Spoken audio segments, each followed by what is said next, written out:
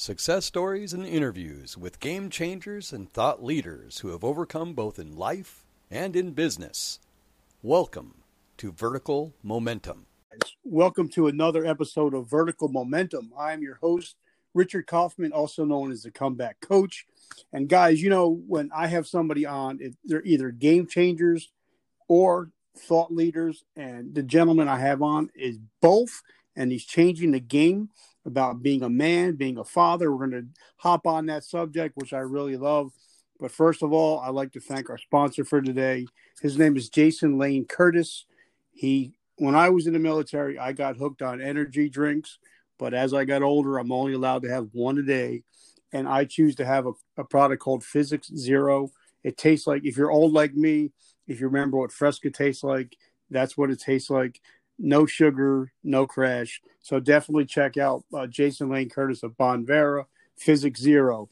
Guys, if you're a father, if you're a man and you're trying to be a better man and a better father, you guys definitely need to listen to this talk that we're going to be having. Get a pen, get a paper out, because I'm hoping I'm going to learn a whole bunch of stuff that I can take home and actually help be with being a better father and a better husband. Mr. Josh Hatzer, welcome to the show, brother. What's up? Hey, Richard, I'm glad to be here. It's awesome. So cool to see the stuff that you're doing with your podcast. It's really interesting and engaging stuff, and it's cool to see how you're helping and serving people, man.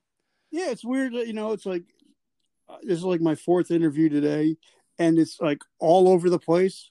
Like today, you know, I did one. I talked to a psychologist, and then the other one, I was talking to somebody that does yoga, and then another one, a war hero, and now I get to talk about being a father and a husband. So it's all over the place, but it all fits together some weird way. That's awesome. So, how's your day going? Hey, it's been great. It's a little better after I went to the chiropractor today, but you got all straightened up. Yeah, well, it's the first of a few visits, I think, but you know how that goes. So, okay. So, what state are you in now? I live in Pennsylvania. Actually, you're not that far, so we'll have to get together and do lunch sometime. That would be awesome. I was born and raised here. If you look at the map of Pennsylvania, I'm in like the green spot where there's nothing. What town? It's called Bradford, PA, home of Zippo lighters and Case knives, actually, and nothing else. Can you hear me? Yeah, if your phone goes to lock, if your phone goes to lock, it'll cut you off. Or you're on computer? Yeah, I'm on my phone, so I'll keep it from locking. Sorry, I'll watch that. I want to let you know because I don't want to miss anything that you're talking about. So now, tell us a little bit about what kind of kid Josh was, because I find that how we grow up in a relationship we have as children is how we start acting as adults and what we learn from. So how was your childhood and what kind of kid were you? You know, it's crazy that you bring that up because it's actually a really important part of my story that I think a lot of people don't know about me. And they wouldn't necessarily guess either because of the way that I carry myself. In fact, even people that I grew up with that watched it happen didn't understand it. But I had great parents. I had a great family, but I was bullied horribly in school. From the time that I was in kindergarten, I had kids who, there were some teenagers who would burn my neck with matches on the bus stop. And when I got old enough and strong enough to kind of defend myself, I fought almost every day to defend myself. Back when you could fight to defend yourself, now it's like you get bullied and you stand up for yourself and then you get in trouble. But back then, things were a little different. And so, I met a lot of boys at the flagpole and set them straight. And, that was my life, man. I really didn't have any friends until about the middle of 8th grade. And now looking back, I see that there were people who could have been my friends or who even thought they were my friends. But, when you're young and you kind of fall into this victim mindset, which, I mean, I was a legitimate victim, but then I fell into that victimhood, not fully understanding it. So then everybody hated me, whether they Now, did or not, what made, because I was picked on, and I never told the story to somebody. You just brought it out. I mean, I haven't thought about it in like 40 years, but I was picked on like every day. And then one day got picked on by a couple kids, and they had a bike, and I flipped out. I picked up the bike and beat them with it. and I never got picked on again. But that just totally brought me back. I was like, wow. So what was it that made people pick on you? Were you quiet? Was it what was there certain that you were a little bit different than everybody else? So, well, I'm still different than everybody else. I have always just kind of, there were so many things. Like I have ADHD, which I didn't understand or know anything about that. I didn't even believe in it, honestly, until finally as an adult, my daughter started having problems. And I'm like, they started talking about the ADHD thing. And I'm like, maybe that's me, because everything they're talking about sounds like me my entire life. And so I actually, I get treatment for that now, but I didn't understand it. So I was a little bit hyper, and I was actually in the as I got older, I was in the gifted program, but I remember sitting down with a shrink, and they do all these tests on you to see if you're actually smart enough for this gifted program, and he pulled me and my parents aside and was going over the results. And he said, you need to understand this about your son is, yes, he's gifted, but he's also severely learning disabled. And what he's done is he's found a workaround for everything that would normally hold him back. He's just found a way around it. If everybody else writes their T's top to bottom and then left to right, and I write mine completely backwards, and then the next time that I do it a different way. That's the way my brain works differently. And so I was always inquisitive and always asking questions, and I could retain information. I would answer questions, and I didn't get the social norms of conversation. And I tried so hard to fit in. And okay, can I ask you a question now? Just like I said, I don't know where our conversation is going to go, but it's okay. That's all right. It's like two brothers having a cup of coffee together. That's all good, man. My son he's in college. He's at Coastal Carolina University. Go Chance. But he is high functioning autism. Have you ever been thought about if you were ever on the spectrum? It's funny. I actually had that conversation with somebody today. I was remembering a detail about something, and it was a very specific detail. And he's like, I have no recollection of that. And, it's funny because I'll have very specific details that I can remember about things that happened 20 years ago, but I can't remember where I left my shoes last night. But I actually don't think that it's autism, just because there are specific markers and traits usually that go along with that. And I think whatever it is that's with me seems to be a little different. Okay. But I think ADHD, and then there's some spatial reasoning that's a little different with me. And then I don't know. I don't necessarily fit in boxes too well. So, and that was really, a lot of, I think what happened as I was growing up, I didn't fit in the box. And so if you didn't fit in the box, they would just, do whatever they could to keep you out of the box. And I did a stupid video a couple years ago. I forget. It was on an app called Masquerade, and it was a box. And I said, so what if you don't fit in the box? Maybe you are the box. You know what I mean? So who cares what everybody? And when you get older, you get to a point where you're like, I don't care what anybody else really thinks. And it seems as you get the more successful people that I know, the quirkier they are. And, like I've always, when I was a kid, I got diagnosed with severe ADHD, but now I considered it as a gift.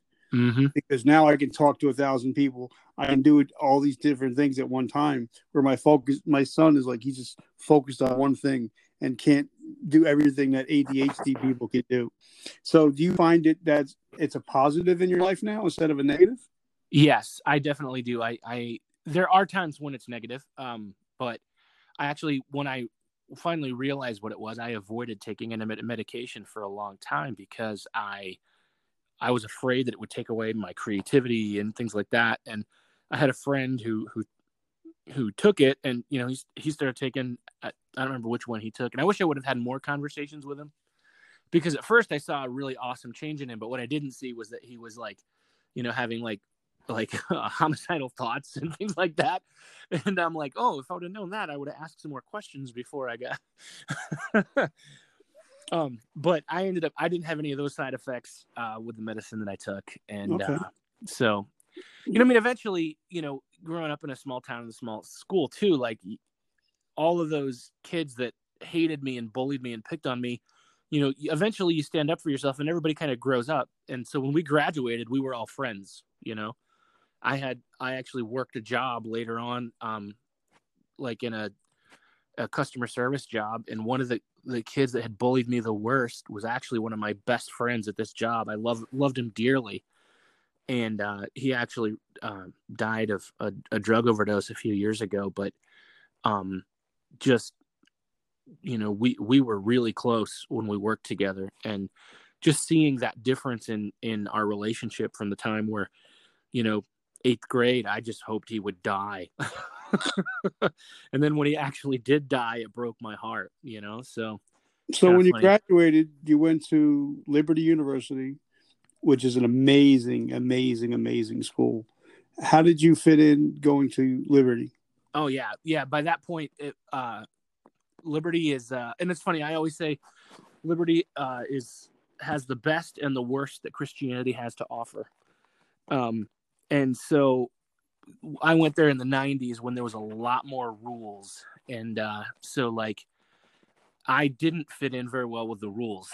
There was a dress code. You had to wear a tie to class.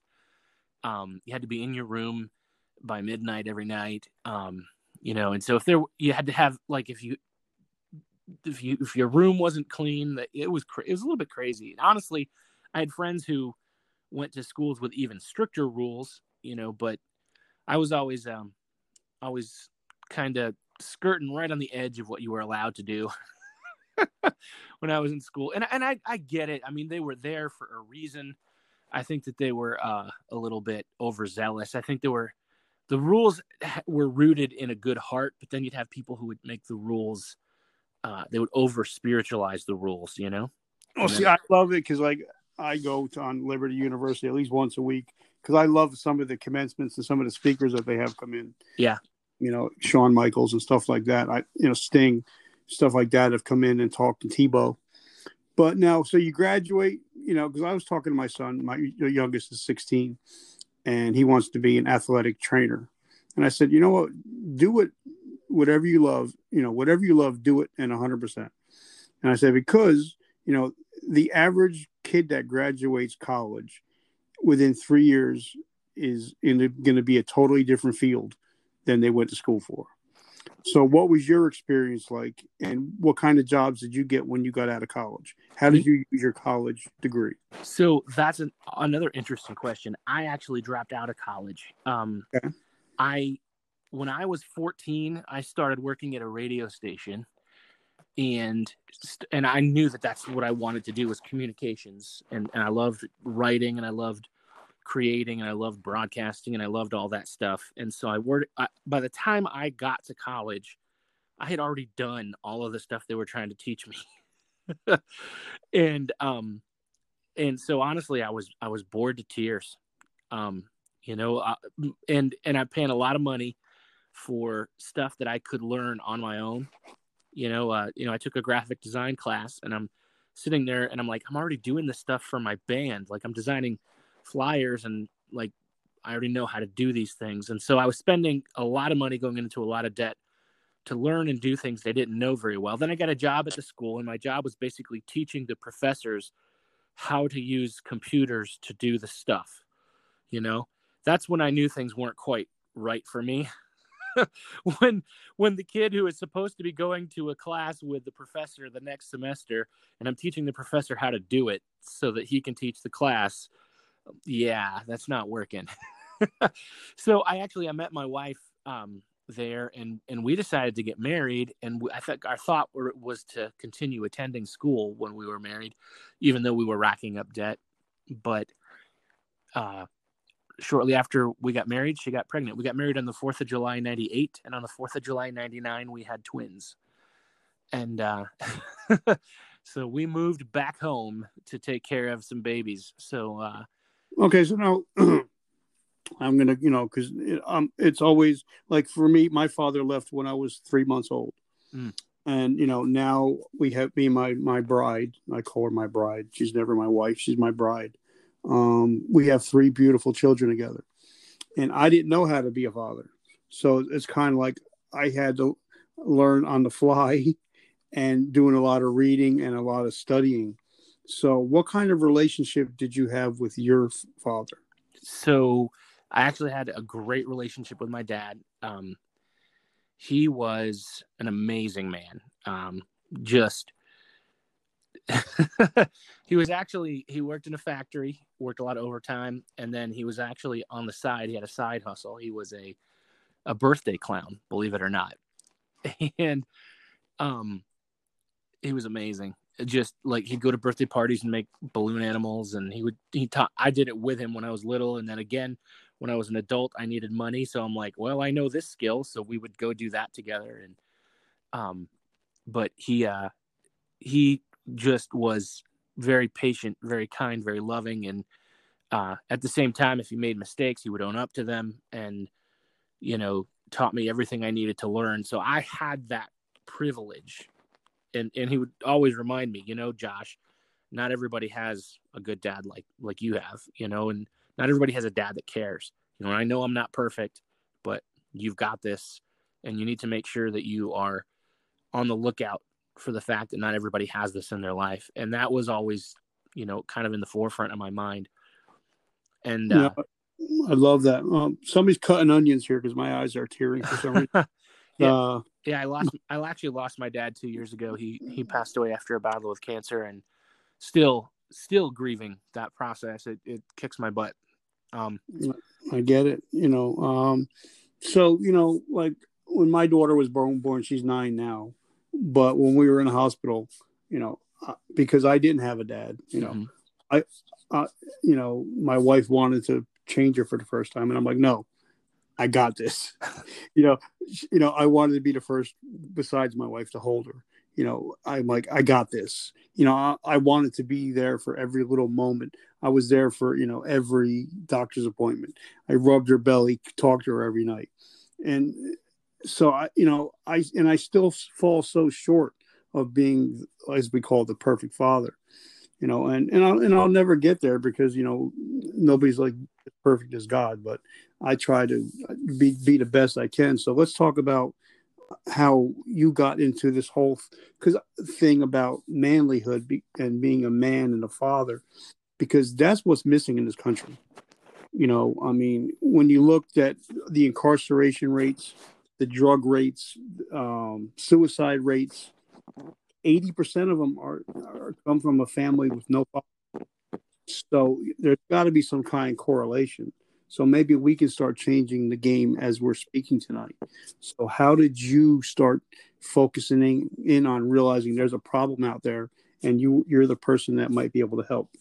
Yeah. So,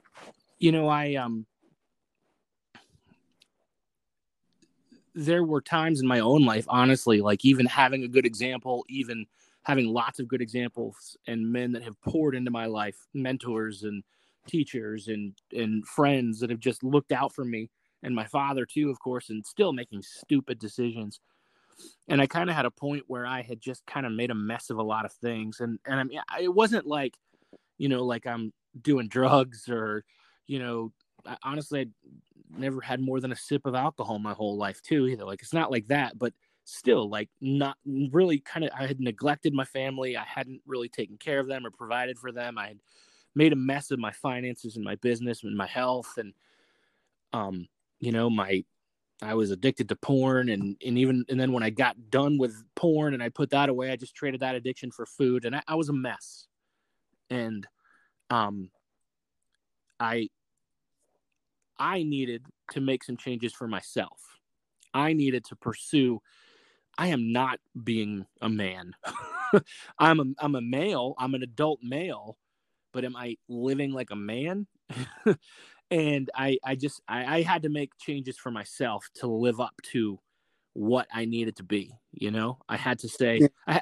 I really believe that manhood and masculinity isn't just about being an adult male. I think that's a part of it, but I think it's also there's a virtue that goes along with it. I think that there is many virtues that go along with it. And I had to kind of reclaim that and step into that again. And as I started working through that process, I started thinking about all the things that had been taught to me by many great men in my entire life. And I said, there are a lot of men who did not have this investment in their life. I had something to fall back on to remind me of what I needed to know. And I know so many men, and I was watching it happen all around me. I mean, I like I said, I had friends that were dying of drug overdoses. I had friends that were committing suicide. I had all this happening all around me. Young people that I had previously mentored when I was in a position where I was a youth leader, and they're dying of drug overdoses or going to jail for child porn or all these horrible things. And I'm like, I thought I was mentoring them. And so I just realized that what we had was people who needed to hear the things that had been entrusted to me, if that makes any sense at all. And I said, this has been given to me. I need to apply it in my own life, and then I need to give it to others.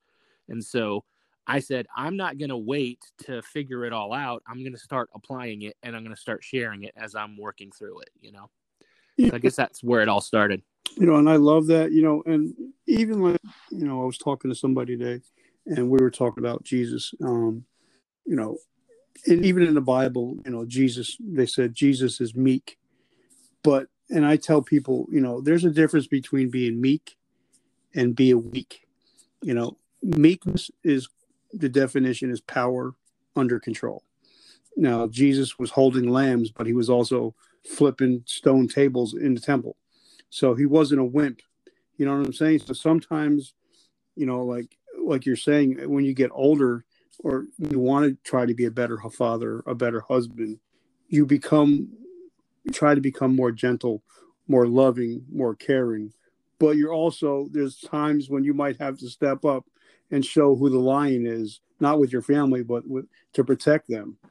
So, and it's not that false bravado, like you think when you say, oh, I want to be a better man. A lot of people think, oh, macho, hua. And, like you have to pretend to be something you're not. Like I used to fight MMA, but you'll never see me wearing any of, gear or, any t-shirt, tap out shirts like that. Because, I found that, if a person has a Ferrari, they could do 55. They don't have to do 200 miles an hour. You know what I'm saying? Right. And when you become, I think like you're saying, when you become more loving, more caring, that is true manhood. It's not that fake bravado that a lot of people talk about manhood. You know what I mean? I talk a lot about this concept of the difference between nice versus kind. A lot of times people will use the word nice to describe me, and I get mad. I mean, I get downright, ticked off about it because I don't necessarily to them because I am kind of nice, but like there's a big difference. A nice man is passive and he just sits back and lets things happen, but a kind man could rip your face off but chooses not to, and that's the difference is, kindness is a choice that is exercised, and it's that idea again of strength under control.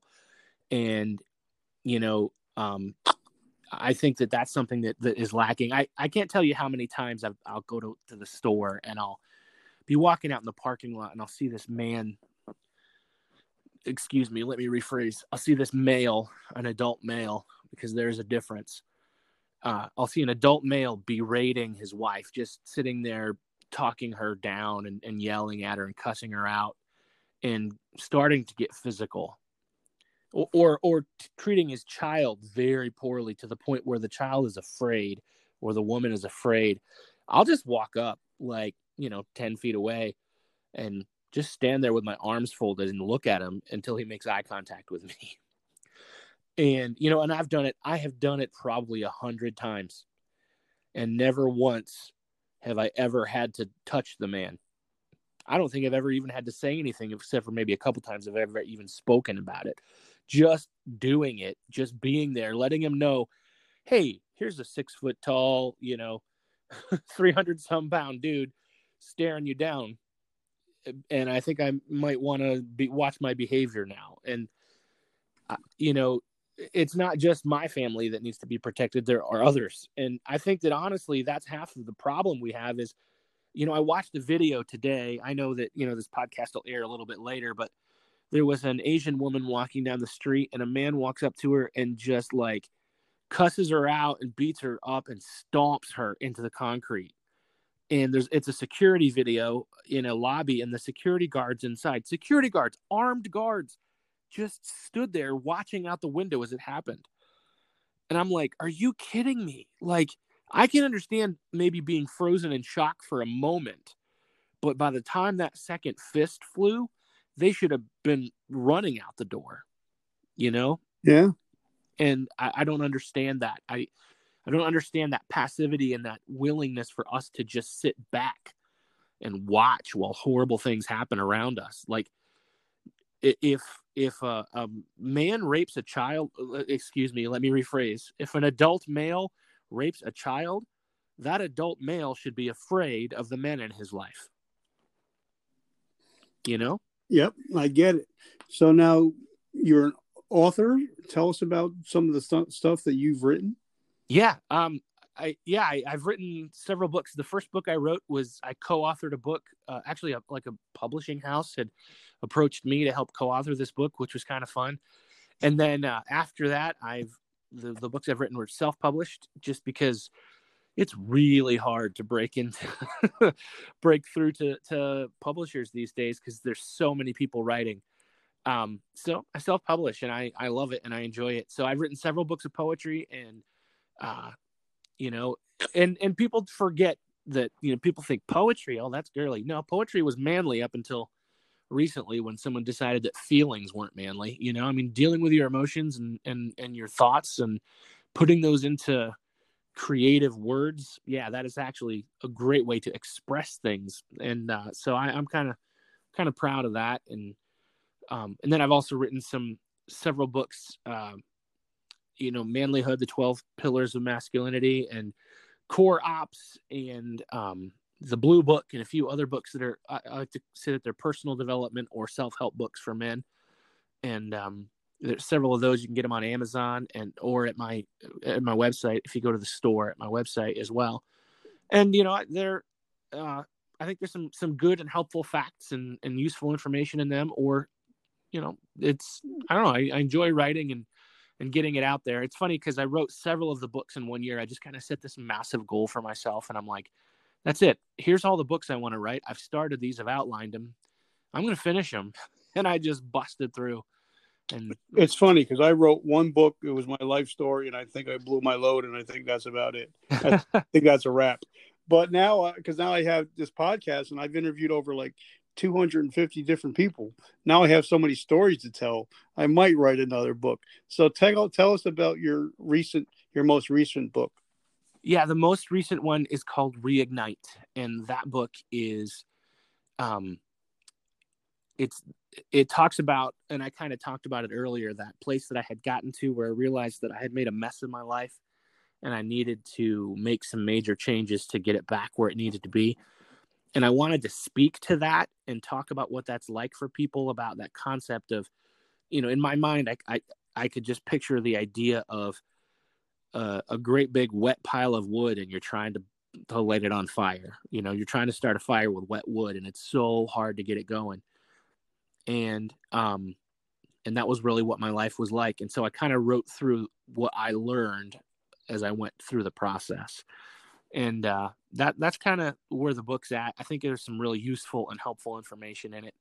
And there's also like a shorter little book that kind of goes with it called Reignite Marriage Secrets, where I kind of talk about the things that I've learned about marriage. And, and every time, it's funny, I wrote the book and put it out there, and then I realized I really have, I think I know a good bit about being a husband, but I'll tell you what, never, ever, ever believe a man who tells you he knows anything about women, because we do not. We will never know. Because they are a liar. Liar. So, but one thing I will say, like, I got interviewed today on the podcast. As I was like, today I've had like so many interviews, and I was interviewed. I wasn't expected to be interviewed, but they interviewed me.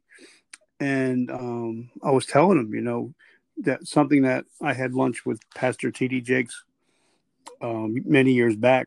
And, I said, Pastor, give me something that I can take with me. Give me a nugget. And he said, son, he says, if you don't date your wife, another man will. And I was like, that's something that I've always kept in my mind to date your wife, treat her, honor her, and love her like you did when you first were dating. And I think a lot of people, men and women, find out, oh, well, why is my husband or wife stepping out on me? Because you don't treat her like she's your girlfriend anymore. You kind of get comfortable. What are your thoughts on that, having that kind of dating relationship, even though you're married? Dude, 100%. We actually, a couple of years ago, I realized that we had just gotten out of that habit. Especially when the kids were younger and we were broke financially, we weren't going out. We kind of had put it on the back burner. And I just said, you know what? The kids are older. We don't need babysitters anymore. A couple of the kids had already moved out of the house. And, now we've only got one out of the 4 left.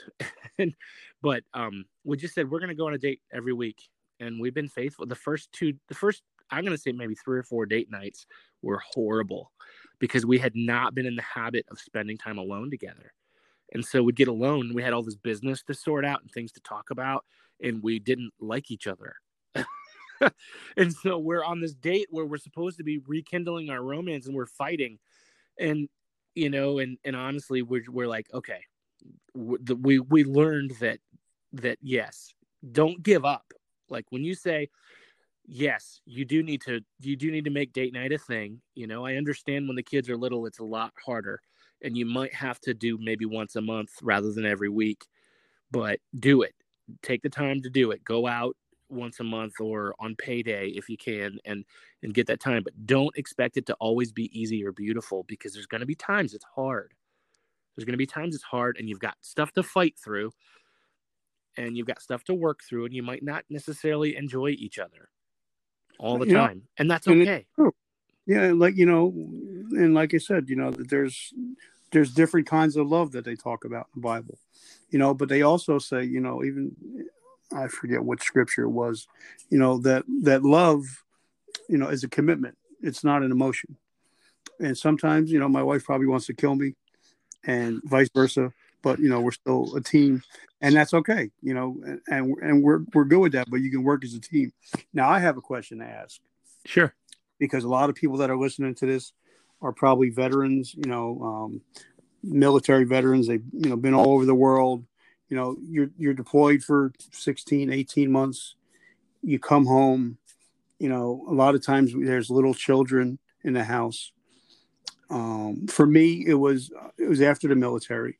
I had to take a nighttime job where I would work from 2:00 to 9:00 and I would only see my daughter 1 hour in the morning. So she really didn't know me.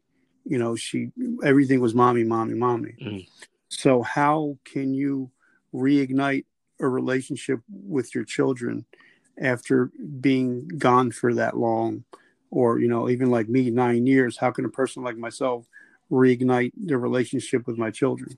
So I would say this to the dads that are maybe not home yet. I would say, whatever you've got to do right now, do it. So if you need to write letters and make the phone calls while you're away, that's going to help you.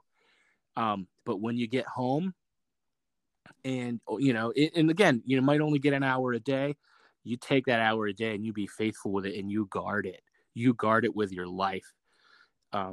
You make it everything. Because I know a lot of dads too, where, the mom takes them away and files a PFA for no reason, and they can't see their kids, and I'm like, and throws away every letter that they send them. So you write letters and you put them in a box and someday you give them to them. You know what I mean? When they're old enough to make the choice for themselves, so they know how you felt, even if they don't get it now.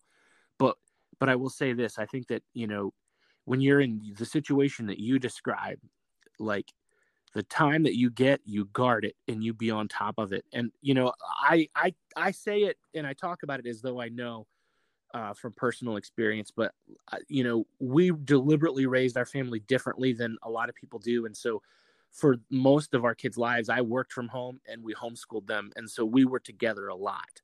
And so that made a big difference for us. Not everybody gets to be in that situation, especially not veterans, you know, when they've got to leave, you know. And so I commend the sacrifices that you've made for our country. So, you know, you that's the right choice. It's the right thing that you've done. So now how do you rekindle it? You give them everything you can and you do everything you can to make it happen. It's going to take time. You be patient. And, you know, I would say it's about being intentional and about being deliberate. The other thing, and this is going to matter a lot, that I think a lot, especially people in that specific situation, don't always think about.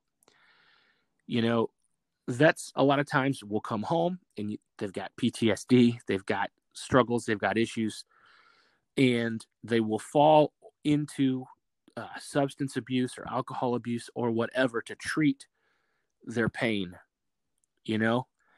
And what they don't realize is that what they're really just doing is they're giving that pain to their kids. And they're not present. They think that they're making themselves more tolerable, you know, because they can be a little nicer or a little kinder when they've had a buzz on. But in the end, that kid is suffering because that kid's not really getting dad. So if you're coming home and you're broken, it's okay to admit that you're broken. That's okay.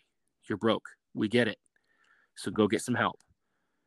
Go get the counseling you need. Go, if you've got substance abuse issues, if you have to spend a little bit more time away at rehab to get it right, you do what you got to do. And then be right for your kids, because the best thing that you can do for your kids and your wife and your family is to be a good man, to be a man that is a man of integrity, a man of honor, a man that does the right thing, a man who is living up to his values, that's fulfilling his purpose. And you can't do that if you've got those hurdles. And so if those things are holding you back, get the help you need. It's okay. It doesn't mean you're a horrible person. It doesn't mean that you're evil. It doesn't mean that we're all broken to different degrees. You know what I mean? Everybody is. Well, you know, and I was talking to somebody about that, you know, and I tell everybody, it sounds crazy, it sounds stupid, it sounds cliche, but it's true. You know, broken crayons still draw beautiful pictures. Exactly. You know what I mean? And I know I've been broken, especially I just came up on 32 years clean and sober from drug addiction. But way to go. Huh? Way to go. Thanks. But, you know, but what I realize now, you know, I'm not a professional at all, but, you know, now of talking to all these different people, I feel like I've learned so much, like I'm getting an MBA in psychology, that, you know, when an adult acts out, it's normally because of stuff that happened between his ages of 3 and 13. And then, you know, because most of the people I talk to are either military or first responders, you know, then you add military to the mix, and then you add alcohol to the mix, and it becomes a perfect storm. And there's no book out there that says how to get out of the perfect storm. Mm-mm. And sometimes the best person that can help you out of that perfect storm is somebody that's been in that perfect storm. You know what I mean? Right. And there are a lot of people who want to help. Yeah. And you're not alone. You know, that's what I tell everybody. You know, you're not alone. There's people there's help everywhere. You just have to be willing. You know, they say the heaviest thing in recovery is called the telephone. Sometimes it's the heaviest thing to pick up, you know, because a lot of people put pride in, you know, go, I'm good. You know, sometimes you'll hear the Army guys say, bro, I'm good. You know, I got this. And when somebody usually tells me I got this, they ain't got this. You know what I mean? So sometimes, like you said, you know, you're not alone. Now, what would be a general? Now, I'm saying in general because everybody has their own opinions, and we all know what opinions are like. But what, in your opinion, is manlyhood? What, in your opinion, being a real man, being like they say in Jersey up north, you know, being an upstanding man? What does that mean to you? I really believe that what it means is it means that you're a man who lives according to your purpose, that lives according to your values, and takes care of the people in his charge, in his circle. And in doing that, he's providing for them. He's protecting them. He's leading. And we know that leadership is service, is what it is. So that's really what a man does and what he is. I think that there's a lot to it. And, I kind of lay out 12 pillars when I spell it all out. But I think if we summed it all up, I think that's really what it is. It's a man who is committed to look out for the people around him and to take care of them and to make sure to do the right thing. And in doing that, that's where his strength really shines, Okay. Now, can I ask you a question? Because, Sure. I want everybody to come pick up your books, but can you give us a quick rundown on what those 12 pillars of manhood are? Well, a quick rundown might take me just a second here, but let me see here. I'll tell you what, this is what I'm going to do. I'm actually going to see if I can grab a copy of it, and then I can...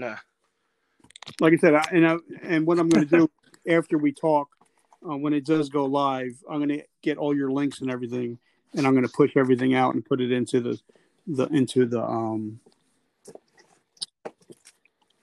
chat, so people can actually pick up your books, because that's what I want them to do. But some people, there's people like me that's blind, that can't read. So I figured maybe this would help them if they'd be able to hear it from your lips.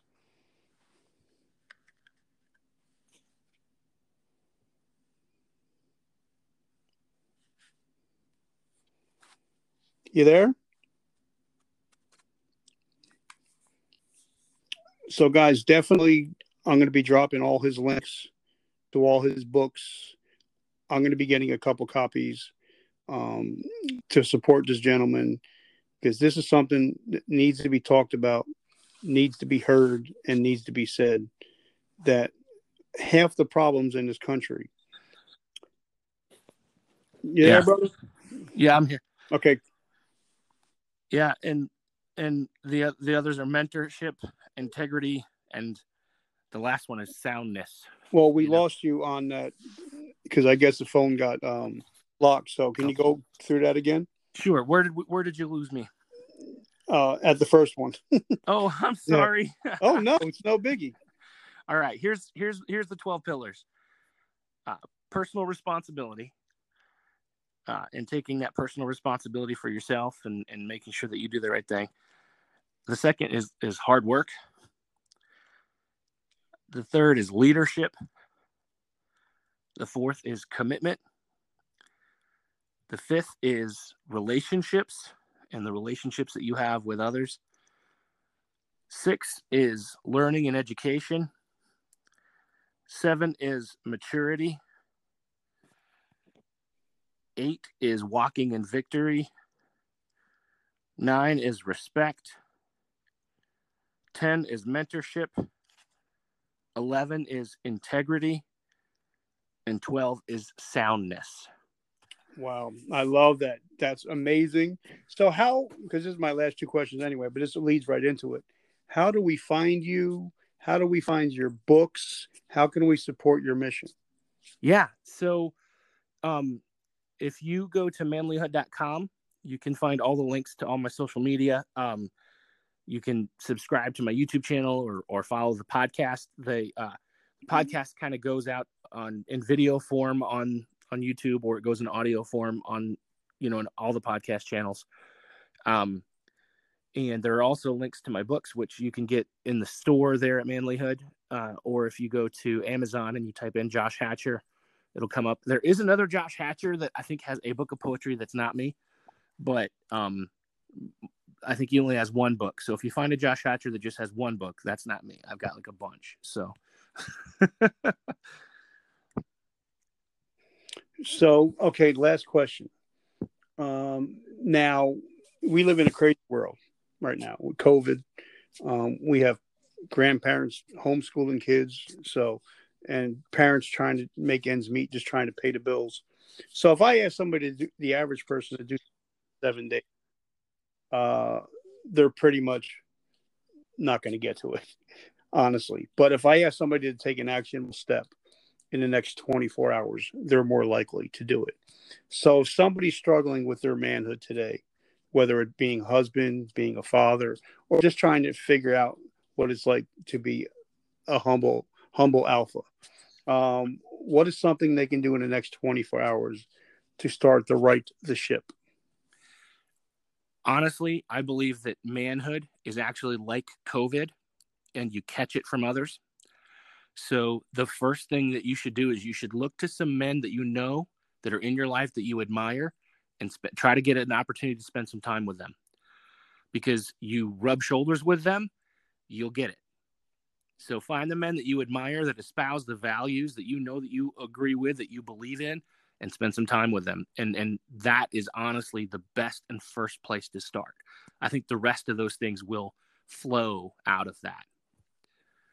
I love that. So guys, definitely check out everything he's doing. I'm going to be dropping all his stuff in the chat when everything gets ready. Guys, I'd like to thank, like I said, Jason Lane Curtis of Bonvera for keeping me energized, doing all these interviews. Check out his energy drink, Physics Zero. Guys, if this affected you at all, please leave a comment on all the platforms, including Apple. And just so that people know that, we're doing our best to change the world, and we don't get paid any money for doing any of this. We're just doing it to be able to help people. So the way you could pay us back is please just drop a review. It's free. Josh, brother, it was a great time hanging out with you. I hope one day I get to hang out on your podcast, and I'm just grateful that we've got to talk. And now that we've talked, I consider you a friend and a family member. And if there's anything I could do to support you, I will. And I can't wait to be able to get together when this whole thing blows over, have some lunch, and just hang out. Yeah, I think it sounds like an awesome plan, my friend. And I really appreciate you having me on too. And yeah, we will get you on the podcast as well. We'll do an interview. It sounds like you've got some really cool stories to tell. So I look forward to hearing some of them. So, and Josh, if I didn't say it before, I'd be remiss. Most of all, thank you for being a brother in Christ. And I see that God is bringing men into my life, Christian men in my life. And I just want to say thank you for being a brother in Christ. Same with you, man. Thank you for representing boldly. I appreciate it. All right, brother. Well, God bless you and have an amazing week. You too, my friend. Thanks. Thank you for joining us today. Please hit subscribe and share. Please feel free to leave us a comment.